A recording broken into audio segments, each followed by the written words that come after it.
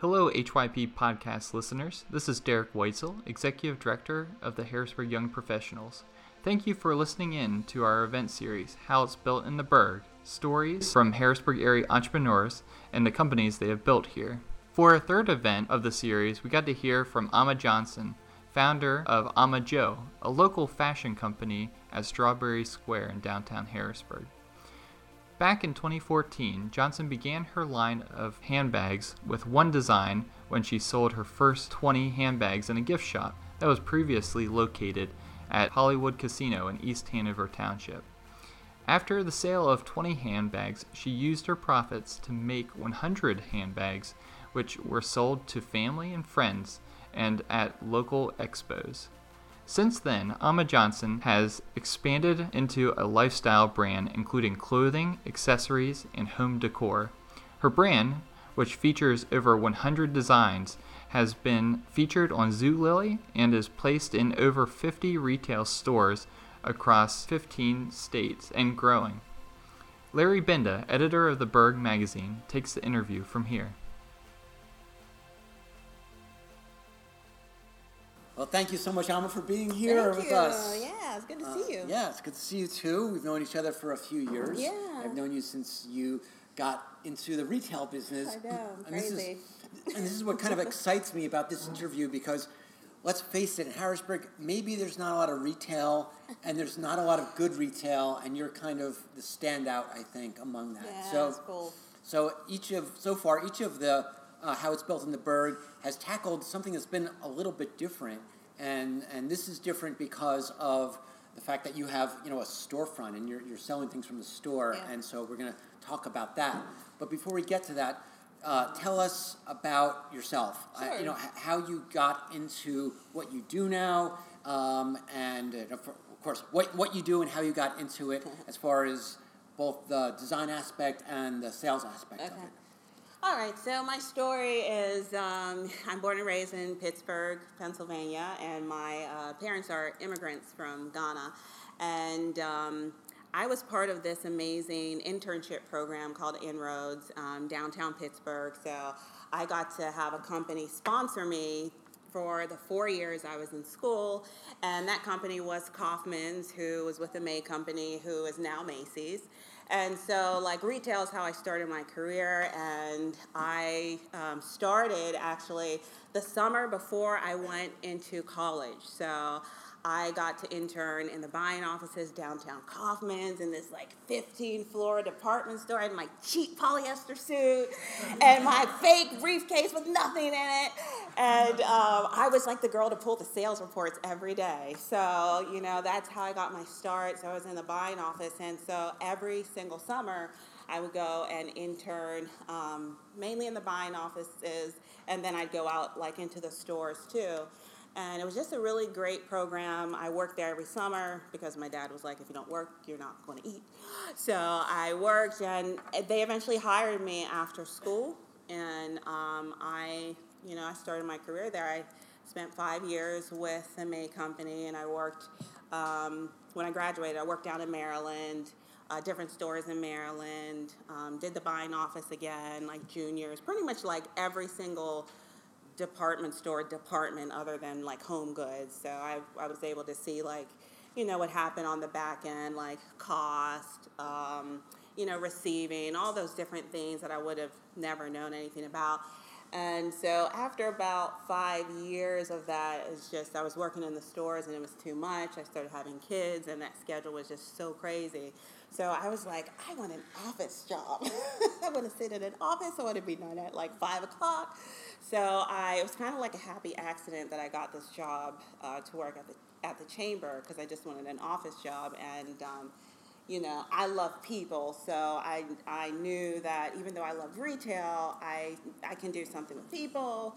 And so I went to the chamber and, I stayed there 10 years. It ended up being 10 years. I did sales. I did membership sales. I did communications. I was a diversity director. I mean, it's a chamber. You do everything.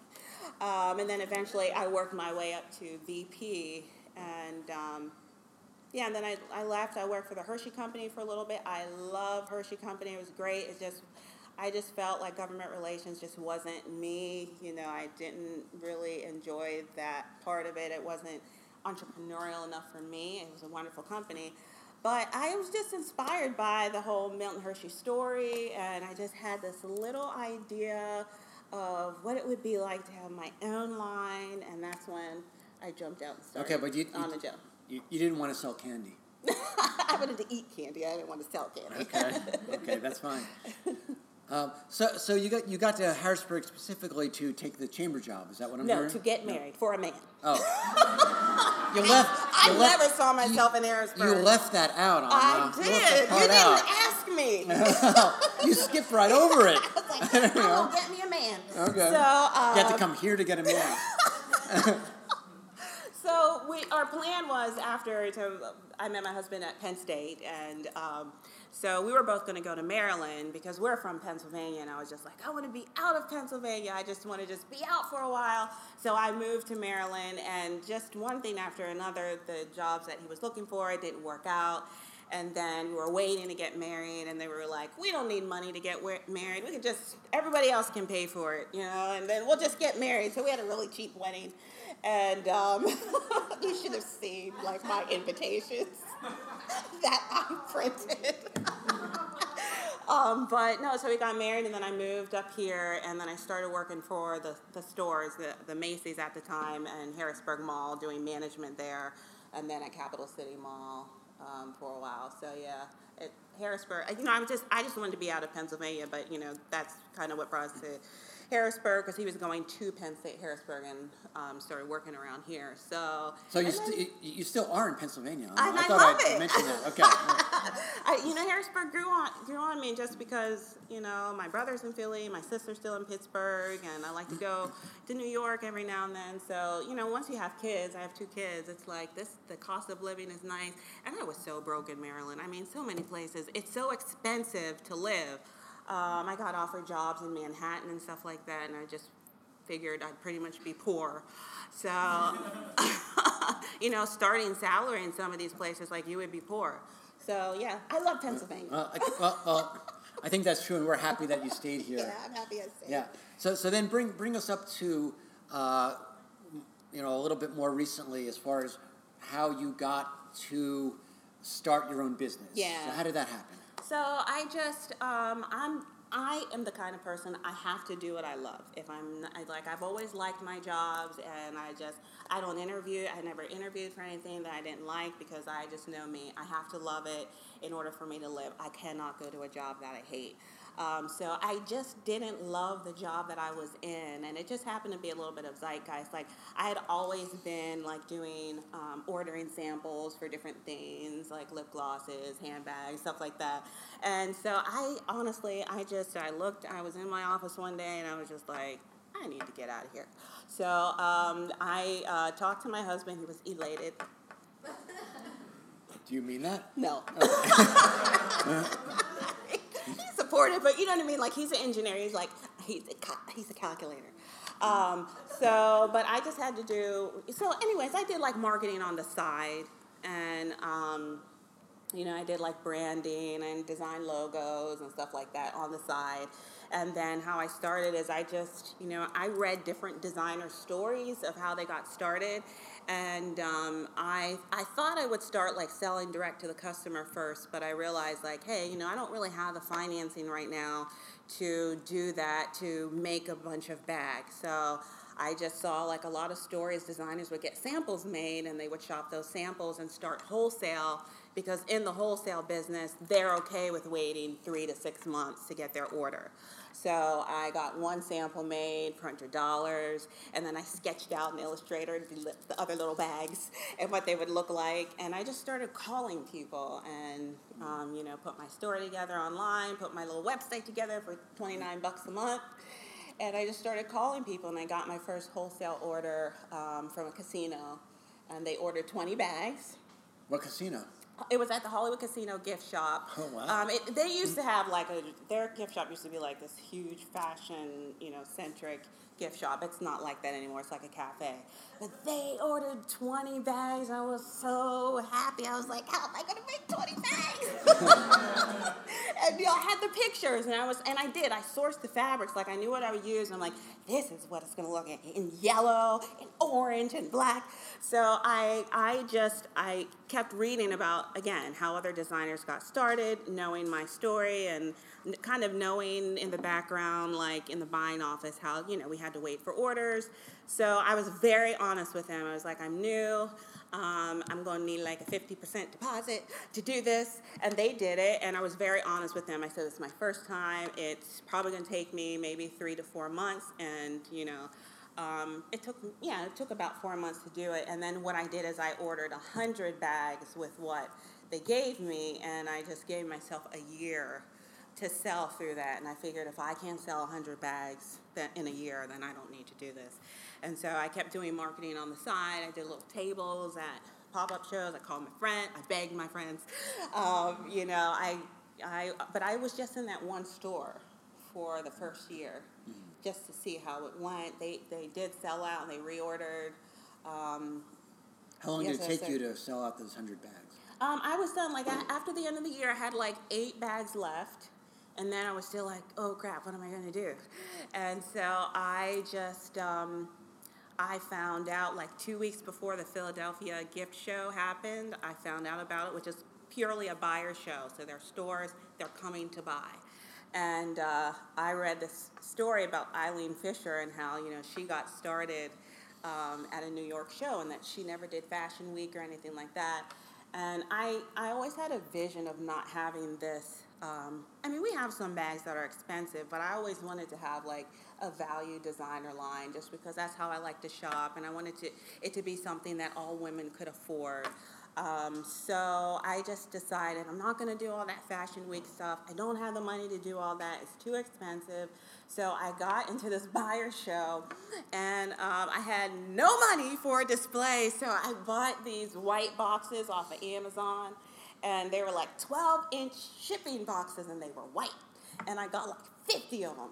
And so I like built this wall at the gift show of all these purses, and I had like 8 purses on these little boxes. And I bought LED lights, and I put them there. And I was cracking up. These people were lugging in like tables and everything. And I came in with my tape, and I set up. And this one lady was walking out. She was like, I don't know you, but I hate you. And the whole show, everyone was like, what a nice display, like this is great. So I used that's a lie. So I had those 8 bags, and then I had ordered 2 more samples of like another style. So I really had 2 styles. And when you go to these buyer shows, people have like 50, 60, and I had 2 styles in a lot of different colors. Okay. And so I got into my first 10 stores there. Okay. Well, why handbags? What, as opposed to anything else? That's funny, because I always thought I was going to start with cosmetics, and I just and then I thought I was going to start with clothing, and I just decided that first of all, the cosmetics was great, but it didn't have the margin that I needed, to build. I felt. And I would have to do like too much too fast to make that work. And then clothing, I love that, and I still, am dabbling in that.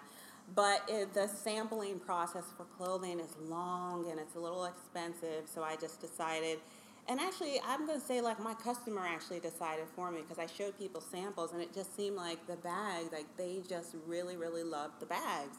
So I just, even up to now, we can talk about it later, but I just listened to my customer, and I just found that for whatever reason, the design of the bag that I did, which was my signature design, like women just really, really loved it. It was different enough. It was a great price. They loved the story. So it was actually a happy accident. People just started liking it.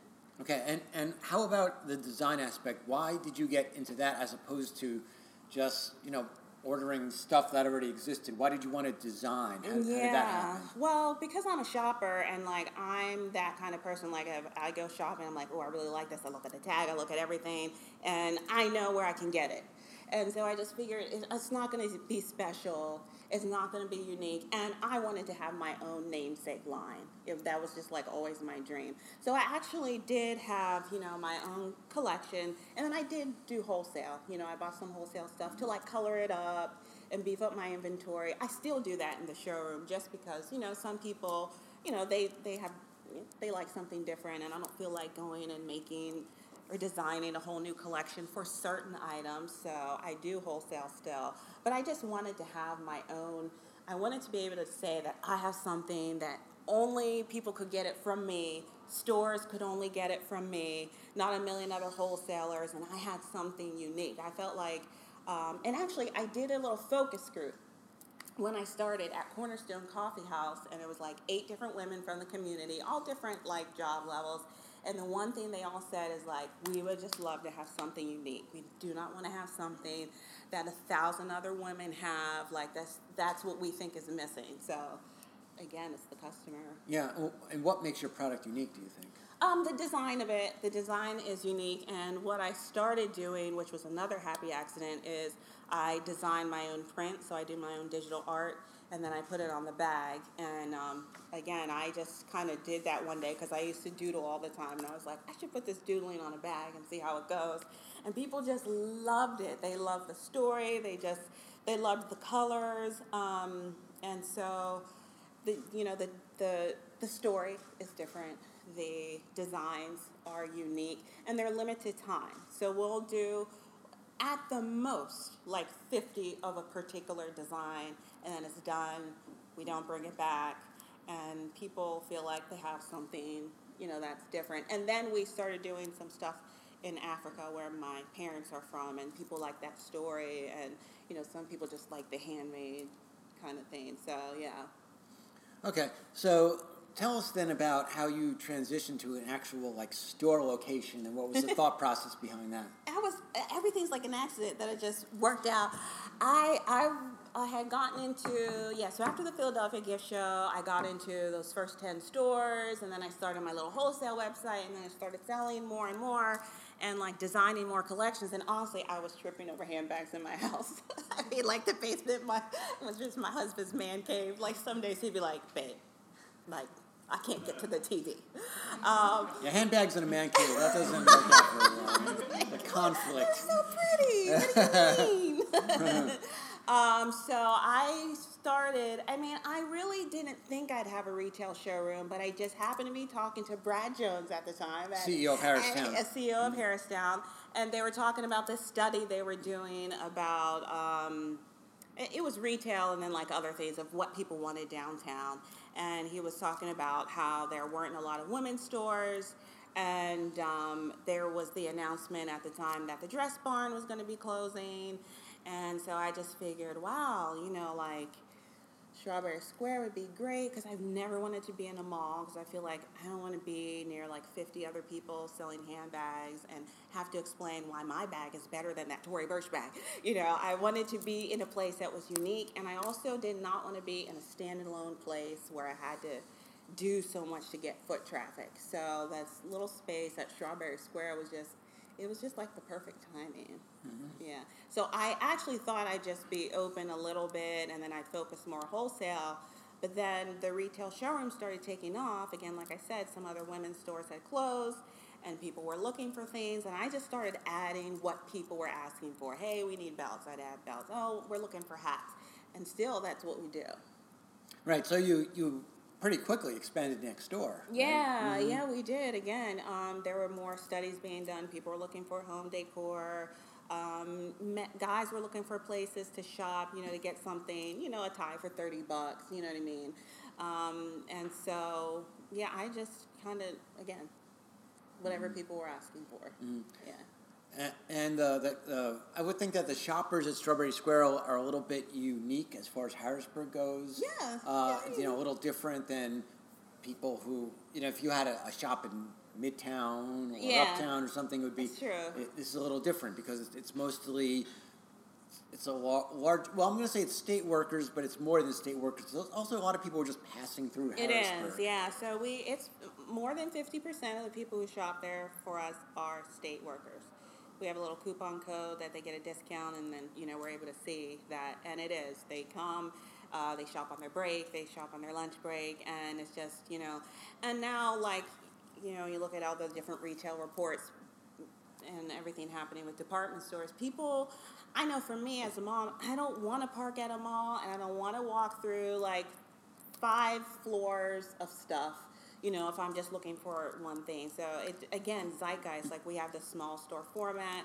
People really like it. If they need some jewelry or whatever, they can stop and get it from us on their way home. So, yeah, the state workers are big. And then, us being near the train station is great because we get a lot of people. They're going to the train station. Their bus doesn't come for an hour or whatever, and then they come and they find us. And so it's funny now, we started getting, like, regulars from out of state, like, oh, this girl, this attorney from New York, she's here, yay, come shop. And you know what I love saying when they're like, where is this in New York? And I'm like, it's not in New York. It's in Harrisburg, PA. In Pennsylvania. We are trendsetters. Can't find us in Manhattan. Yeah. Well, the interesting thing about, a lot of people don't know this, but, Harrisburg, if you're here, you don't realize, like, how many visitors come through here. So and many. There's tons. And Strawberry Square really is kind of a crossroads. Yep. So many people come through there. They do. In fact, I was a couple weeks ago, I was at Little Amps, and I had a coffee, and then I got up, and I was walking towards the escalator, and this group of older people came up to me. This one guy came up to me, and he was with this group, and he said, do you know where we can get something to eat around here? So I said, yeah, there's a huge, just look up. Right, just look up, exactly. There's a huge food court. I think I ended up sending him somewhere else, but People don't know, yeah, right. Yeah. But they said they were from, like, Wisconsin or something like that. I don't know what they were doing in Harrisburg, but there's a lot of that. So there are consultants, a lot of people. There's a lot of, because of the Hilton, and, people are coming for events all the time. Contract workers, there's all kinds of people that come through here. And then, in the summer, Hershey Park. So people do want to, they're in Hershey and they're like, oh, well, you need to go downtown Harrisburg. It's the capital. So, yeah, there's a lot of transients, people that come through. Mm-hmm. And so we started relying on that. And then, since we're online, it's nice to be able to add them to the list and keep in touch with them. Yeah, what is kind of your breakdown of retail versus online sales? Yeah, so I, again, started backwards as a designer. So I started wholesale, and then I opened the retail shop, and then I was like, oh, I really need to build this e-commerce.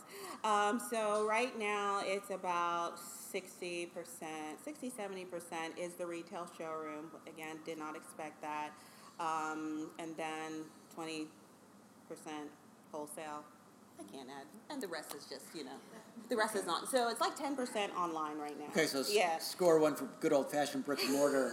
Good, I like that. Yeah, small local. Yeah, I love that. I do think in Harrisburg, people like small local. Like, look at Little Amps. They've got 3 locations. Like, Starbucks came and went. And, like the restaurants downtown, I would think that are doing really well. I mean, are these like local, but they're local strong brands, you know what I mean? Cafe Fresco and, like Provisions. Like when we walked into Provisions, hey, Adam, you walk in there and you're like, I have people all the time, they're like, so where are the other Provisions? Because you go there and it has this great look and feel, and I just feel like the locals do like that strong local brand. Yeah, and that is definitely a great thing about Harrisburg, that you have these individual entrepreneurs, which we know because we're doing this series here, right? But who have high quality things. Yes. And not only do they do it better than the chains, way better than the chains that you're going to find out in the suburbs, but also, just like yourself, they have personality. Yes. And that personality is imbued in their product. So whether true. Whether it's handbags or whether it's coffee or whether it's beer or whatever it is, and you can and they have, of course, the people who start these businesses have their heart and soul in it. They do. But it's almost like it comes through their product, their personality, and their hard work. It's true, and I think one thing I realized when I worked at the chamber is that man, like Central Pennsylvania, they really, it's very family oriented, so. And I think we love companies that are like involved in the community. So because we're out at shows, and we don't do a lot of monetary donations and sponsorships right now because we're small, but we do a lot of giving towards silent auctions. And I'll have a lot of customers that'll go, I think it's really great that you're involved with the community. And so I think that is another disconnect with some of these larger retailers is like, you're here and the people shop here, but like, what are you doing in the community? So I know for us, that's like a big part of how we've grown the showroom is even, if we do a little pop-up in Carlisle or, at a women's event or something like that, that helps us grow too. Mm-hmm. Okay. So how do you sort of like we just talked about how a lot of the businesses in Harrisburg come from individual people and individual personalities. How does your personality kind of imbue what you offer? Well, it helps me sell on Facebook. I think as a fashion brand, specifically as a fashion brand, I think that, I'm going to speak for women, like namesake brands are always interesting, right? Because everyone wants to know the story. I do love a lot of namesake brands, and like I love Tory Burch, and I love her story, like what she's doing for women. So I think in terms of my personality, how it's helped, it just helped me to connect with the customer. And, and they know my story and they know how I started. And I'm really honest with this is exactly how I started. And this is exactly what I'm doing to grow. And I'm honest with people, like I'm still small, I'm still in test phase. I'm still less than 5 years old as a business. So I just think the showroom has given me a chance to meet my customer, which is, I think that retail, brick and mortar still is important because it gives me a chance to get in front of my customer, shake their hand, and hear from them, so they can meet me and know me. And then I do think online as a fashion brand, you have to have something. Like you have to do video. And I just figured, hey, I've always wanted to be on QVC. I'm not on there yet, so I'll just do a live video, and and sell my brand. And then I make jokes, and I use all of my customers in a lot of my photo shoots. I don't book models. I don't want to book models. So that's another way that I've connected with people. And it's funny when I started doing that. This one guy, one of my friends, was like, "I don't think you should do that, because your customer's trying to escape. She wants to escape her life, and He's like, "Oh, look at these top brands. She wants to look like her, but no, she never can. And she wants to." And I'm like, "What are you talking about? You are so wrong." I do think there's that part. Customer's always wrong. I know. I'm sure you're not going to be sporting my signature badge. But I think it's two things. So we'll take like a local woman, and we will doll them up and make them look like they had, like give them that experience that she's always wanted, but not been able to be a part of. You know what I mean? And so that too is a part of my personality, connecting women. And kind of taking the everyday woman and making her a superstar, like in our branding. That is one thing that over the last year that has really, really, really helped us. Yeah. Okay, and so talk to us about some of the biggest challenges that you've faced and how you've overcome them. I don't know that I've overcome them. I think the biggest thing now that I'm facing is retail used to just be retail. You go, you buy something, and that's it. And now it's like you have to have a specific business model now for retail. There's the QVC model, which is selling live from a show. There is, there are certain companies that are strictly wholesale, and they only sell to stores. And now, from where I started to where I am now, I'm like a hybrid of a lot of those things. I'm wholesale, retail, starting to build the online thing. And so now, the challenges, and I haven't overcome it, is what is going to be the best thing for me as a business model? Because everything, you have to scale it. You know what I mean? You can't keep selling one bag at a time in order to exist. So wholesale really helps. And then, there's times where wholesale is not really kicking it, and the retail showroom is really on it. So then I just kind of go should I divide up all my attention, or should I go with this particular business model? So I haven't overcome that. I think probably my customer is going to answer that question for me. So I think that, and just in general, like, how do you grow? You know what I mean? Because you only have so much time in the day, and it's like the chicken or the egg, like, oh, I could do this if I had more people, and then I'm like, well, I can't really pay for more people, so I have to do this. And, you know, you only have so much time in the day, so there are a lot of days at the end of the day I'm like, did I focus on all the right things? You know, should I have been focused on something else? Should I have been, like, making wholesale calls instead of, you know, doing stuff for the showroom or doing promos for the showroom? So that's kind of the biggest challenge. How do I grow? Yeah. And how about finding people, reliable labor? You know how that is. You've got a business. I do know how that is. Fortunately, I'm in a little bit of a different niche. You are, yeah. But I have heard from a lot of business owners who I know who own restaurants and stores in Harrisburg that's a big problem. Yeah, I mean, that is a challenge. It definitely is a challenge. You know, my newfound, like, jewel is, like, the retired woman. The woman who's retired, she doesn't have to work if she doesn't want to, and she wants to work in a beautiful place where she doesn't have, you know, a supervisor or a boss. And I have one lady that works for me, Marianne. She's so much fun. She's like, everyone's like, is that your mom? And I'm like, no, she's just another beautiful older black woman, but she's not my mom. Who knows how to accessorize. I love when people say, oh, I met your mom. I'm like, I never told you that was my mom. She's your mom in a way, isn't she? No. But, you know, she worked all her life, and, you know, the other day she's like, oh, man, you know, this is just so great to be able to just work somewhere that I really, really love. Like, this is the first, you know, she just loves being there. So anyways, you know, I have another lady, you know, that I'm going to get. So, I would love to, I mean, I do have interns and stuff like that who help, but the day-to-day, you know, retail person, you know, it's the hourly rate versus what you're going to get, and I kind of just go with the retiree right now because of where I am, and they only want part-time, and it's easier for me, but it is hard. Mm-hmm. Well, speaking of hard, what are the challenges both of being a female entrepreneur and an African-American female entrepreneur? Are there unique challenges, do you think? And if so, what might they be? I love being the black girl in the room. I mean, it's great. It's wonderful. But I have never looked at color as an issue. Mm-hmm. For me, my parents are African. They are African. And so my mom, if you meet my mom, it's just like so funny.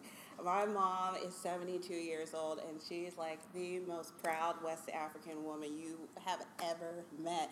And to us, like, my story with, like, people and culture is, like, my parents being immigrants, they were involved in a lot of international outreach because there was this church that we went to, and they did a lot of international stuff. So all of our friends, I mean, they were white, they were black, they were Indian, they were Asian.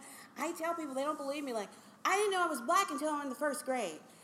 Or that there was an issue with it. Do you know what I mean? Like, it was just, my mom was always like, you're West African, we are queens, we own the world, we built this and that. You know, that's just how she is, very proud. So I've always looked at my culture and my color as just something beautiful. I probably just ignore who has a problem with that. You know, I've never let it hold me back. I think the biggest challenge for me just in my career has always been, like, when you're young and you're trying to be taken seriously. You know what I mean? It's always been like being the young person in the room, or, you know, when I started in my career, I always had great experiences in my career, but, you know, sometimes when you're trying to move up or you're trying to get something done and you just really want to be taken seriously, or, you know, like when I left my corporate job, and, you know, I've been in corporate job for 15 years, and then, you know, like, people would go like, you're selling bags? Like, you're selling purses? You know what I mean? And so that was always more the challenge for me, like, you know, letting people know, hey, I'm serious about this. This is not just something that I started, and I'm going to go do something else. This is very serious. And then also, when you're new with anything, I think it's a challenge because, you're not known yet. And, okay, what is Ama Joe? And so I think my challenge has always just been, making sure that people, feeling that people are taking me seriously. But I've always, had great people in my corner. And that has always helped me. Mm-hmm. Being young, that problem resolves itself over time. It does. I'm 40 now, yeah. It just naturally happens. It does. It does. Happened to me, too. I don't know how that happened. So what is there anything that you think you might have done differently upon reflection? Yeah, people ask me that a lot, and I guess I'm always that person like, hey, no, I have no regrets, there's different, when I think of what I would have done different, they're more like operational things, like, oh my God, I wish when I started my showroom that everything was barcoded, you wouldn't believe, what you have to go through, like, at the end of every month, like, there is just certain, I love everything about this business. I hate inventory, and I just hate all the spreadsheets. And so the end of the month, you're reconciling everything. And, there are times where I'm like, oh, man, like, why didn't I, like, have this in place before I went and did this? Like, I knew. But I just think that you're always going to have those things. I probably would have, I think that I would have loved to just, like, learn the e-commerce thing quicker, because everything is just moving so fast now. So, but other than that, I don't have any regrets because everything that I'm doing now is because I learned, and there was always, like, an experience or someone that I met that helped me, and I just think that is really what you have to do. Like, people ask me all the time, how do you know you're going to make it? And I go, like, well, I didn't start to not make it. I'm not waking up every single morning to do this thinking, I'm going to fail. I'm not going to do that, So I think part of it is that, the hard numbers are so you've got to react to that and stay in front of that. But I do think everything is just, it's based off what you believe and believing in yourself because, like people would say, like a woman needs another handbag, but for me, it wasn't just about the handbags because I love inspiring women. That's kind of what started this whole thing. So I feel like as long as I'm inspiring my customer, then I feel like the brand will always live, and I just have to figure out how to make it survive. So I just wish maybe operationally, I just did things differently to start. So the last question I have before maybe we get to a couple of audience questions is, to me, the most important question, which is, what might it be? Can you have a handbag? No, you can't have a free handbag. I'm gone. I'm out of here. I'm leaving. No fair. No, it's this that I think maybe a lot of people share this opinion. With very few exceptions, including definitely yourself, retail in Harrisburg, let's just say it sucks. So, why do you think that is, and what can we do about it? Well, the why, I can't really say I know exactly why, because, everyone tells me about, the shops that used to be downtown and, the Wanamaker's and all this and that. So I don't know. I would probably say why, because it's very tough. It's a tough thing to do. And I would say my personal opinion now for retail, especially for women's retail, I encourage people, like, you need to be a brand. You really, really need to be a brand. Like, if you're going to open a retail store, and everyone always wants to know, like, what's different about you? Like, why would I buy this versus buying it online? So I just always think, like, having something unique will keep you. And I think that, I do. It's a very tough business. I think that's why people haven't done it. And I do think if more retailers were brands, they could make more of a case, because now people are so informed. You know, I even have like some wholesale stuff, and if I have wholesale stuff, I look to see what other stores have it as, and I price it right near there. Because the lady that comes in and she's like, this is $59 and it's online for $29, you know, like she knows where to get it. But my own stuff, my own Amajo stuff, it's unique. Like, it is unique. I'm able to, like, I just registered my brand, you know, with Amazon, so that I own my brand on Amazon, you know what I mean? So I can be different, and if it's online, then it's me. You know, I decided that, you know, 2 years ago, after trying to work with different people, like, I really want to be able to control pricing and stuff like that. So I think specifically to retail, it's hard to survive if you're not a brand, because you're just really, anything in your store, people can get somewhere else. But I think, you know, it seems like every industry goes in like cycles, right? And so I think it's now back to small, local, and I just feel as long as I keep if I have more stores and more showrooms, I'm going to keep them small, because it seems like small it worked back then and it works now. I just feel like small store format is the way to go and the way to stay. And yeah, even though it's changing, and I do think people overdo the Amazon effect. It's like, Amazon's not affecting every part of your life, you know what I mean? And it's just like, I just still feel like as long as human beings are going to want to walk into a store and buy something nice.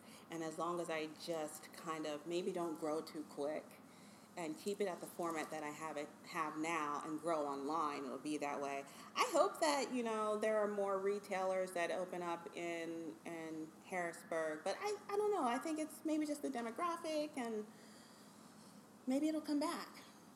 Yeah, if it comes back, I think it's going to be exactly what you're doing, which is very shoppy and very unique, something you can't find. Yes. And, you know, I don't know how you all feel about this, but I refuse to take my money and send it to Jeff Bezos in Seattle or send it to Silicon Valley. So, you know, let's try to keep it local. I totally agree. You know, but you also, you know, you have to make it convenient for the customer, so we make it easy for them to order online and stuff like that. Because as you know, a person, especially as a woman, nowadays it does boil down to time. Mm-hmm. You know, and people wanting to be able to get in and get something easily. Mm-hmm. Yeah. Well, that's true. I mean, I hear a lot of people are just grocery shopping off of Amazon now. Yeah, so, I know. Yeah, I just can't. The pantry thing. They should be going to Provisions. Provisions, people. That's where they should be going.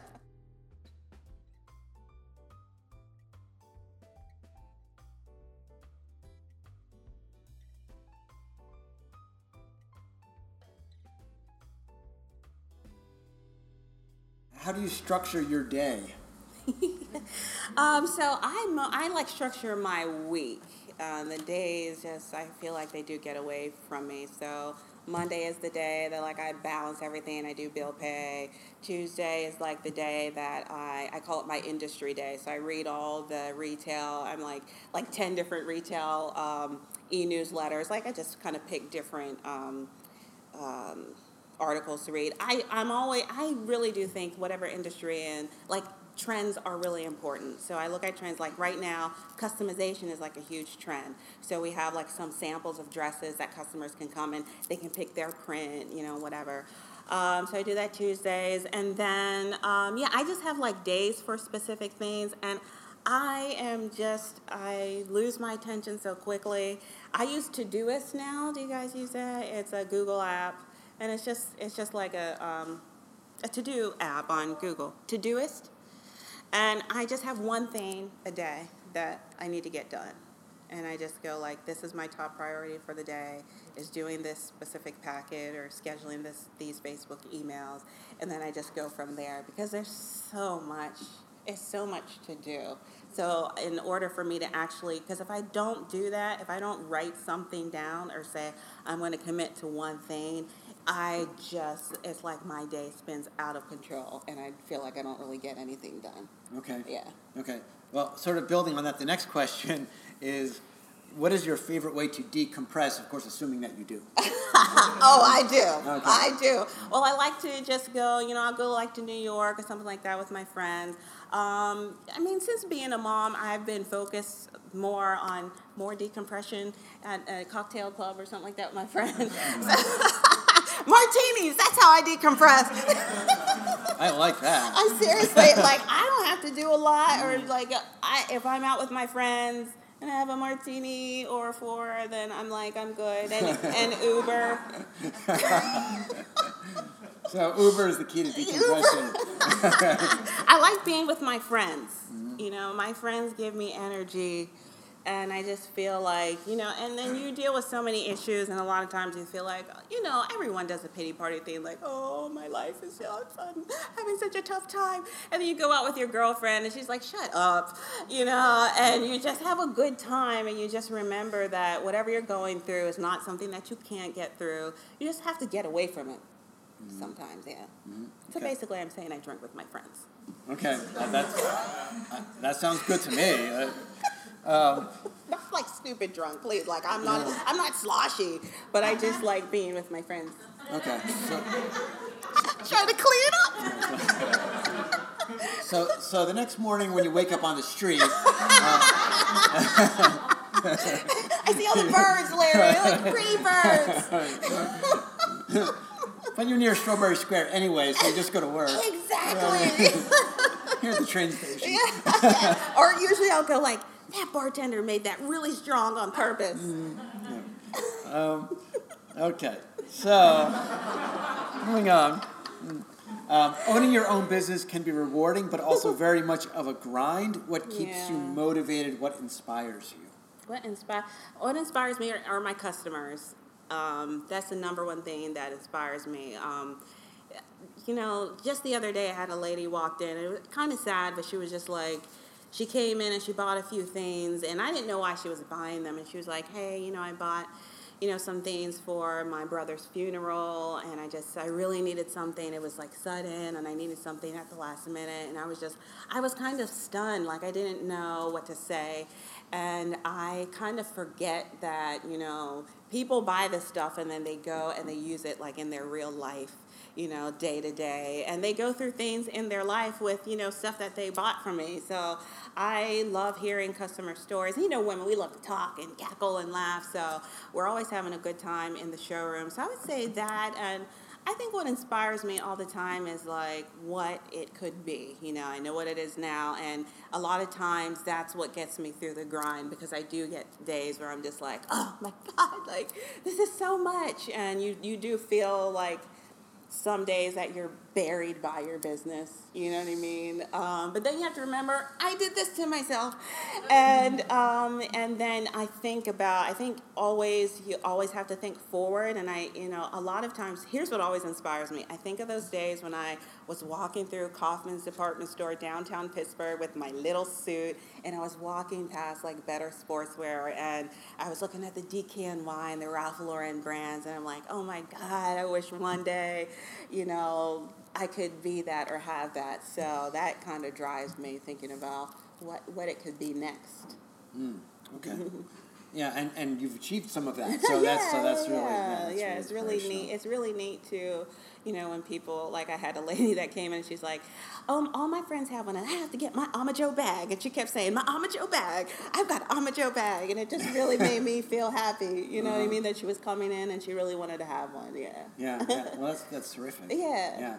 I'm even happy when I see people walking around with one of our, you know, Berg tote bags. Yeah. You know? Little canvas They're bag beautiful. with the logo. You should design bags. No, I didn't even design that. I just started the company. That's all I did. But it's a great brand. Yeah, like great covers all the time. Yeah. That's really cool. Yeah, well, maybe we'll talk about me at some point, Eric. Yeah. So I have a very long question. I'm assuming this is from Adam Porter. No, actually, you asked me to already. Oh, okay. Wow, I'm surprised. It's like 300 words long. I love these. Okay.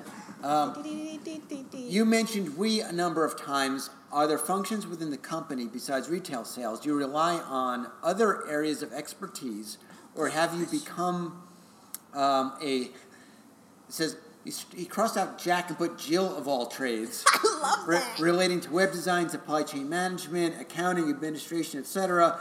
What areas do you find you need to delegate as you grow, and how do you go about that? Okay, let me look at that again. Yeah. Take notes. Yeah. Okay.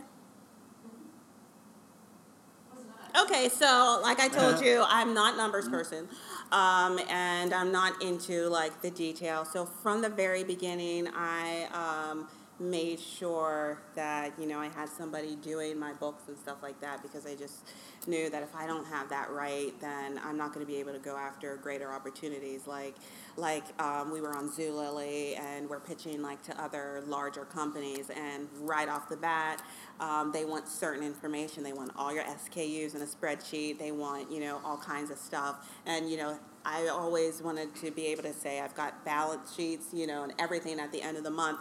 Doesn't matter what they look like, if I had a good month or not, that I had that, because I just felt like that's just part of my due diligence. So those numbers, I think that I do get short-sighted with, sometimes my ideas are like so big.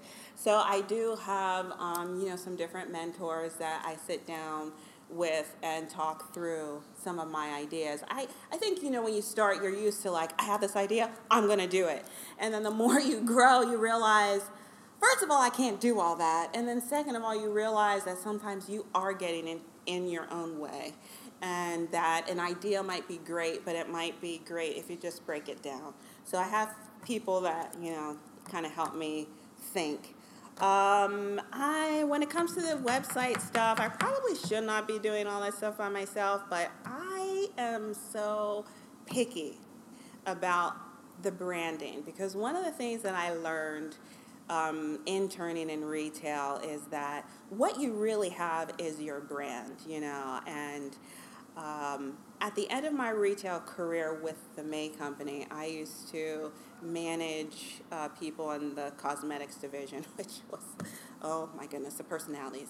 But you started to learn that a lot of the different companies were owned by like the same conglomerate, and you realized that what was different was the logo and the brand and the picture on that box, and you knew like a lot of brunettes shopped Lancome, and that's what was in their ads, and they had a lot of older women and blonde women in Estee Lauder, and that's what their brand was. They had young people in Clinique, and then they had, every brand, kind of like in the Chanel customer, was very unique and eccentric. And so I realized that, everything really is about having that strong brand. So when it comes to some of the marketing and design things, I should probably let some of it go, but I can't. I probably need to do that next, because it's a lot of time. And then, I am still small. So like the sourcing and stuff like that, I have people offering to help me with sourcing. But, by the time I calculate how much it's going to cost me, it's like that stuff that I know how to do.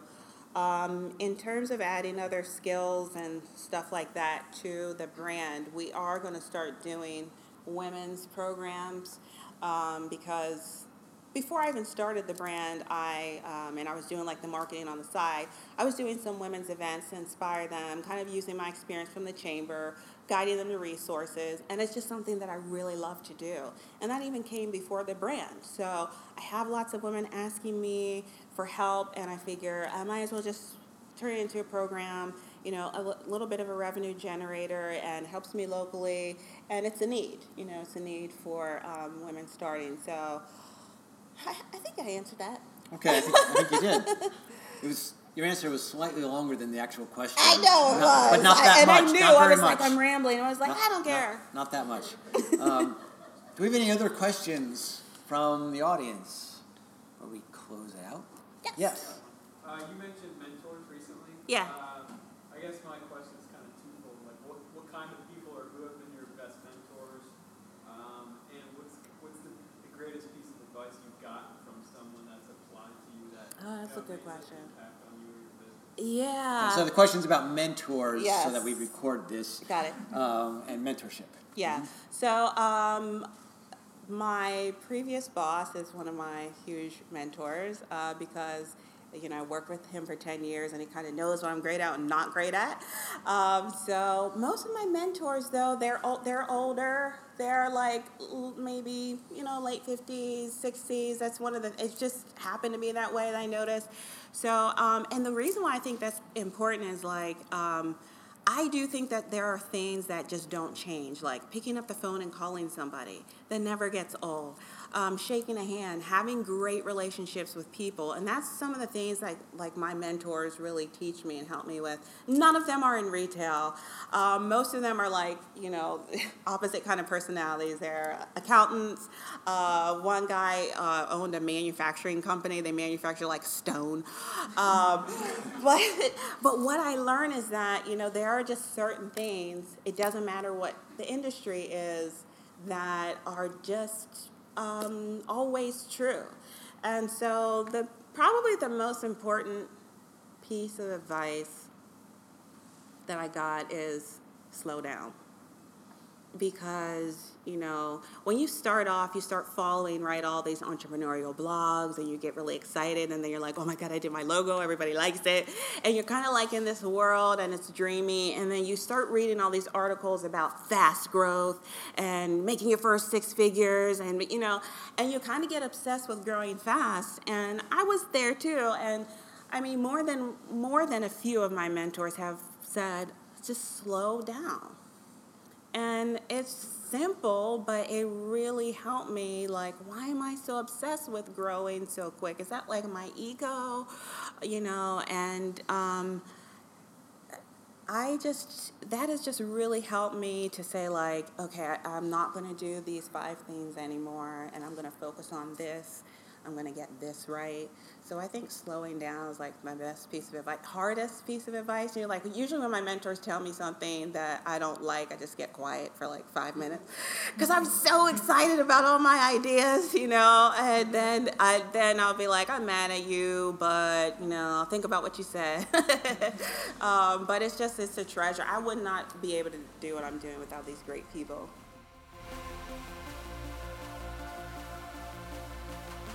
Thank you for listening to the HYP podcast.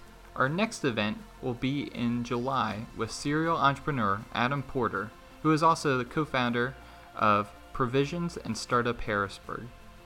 You can learn more about this event series and others by heading to our website, hyp.org. Special thanks to our event sponsors M&T Bank, Dixon University Center, Provisions, and Culture. Also, thank you to Clark Stefanik for the recording and editing of this podcast. Until next time, keep building in the Burg.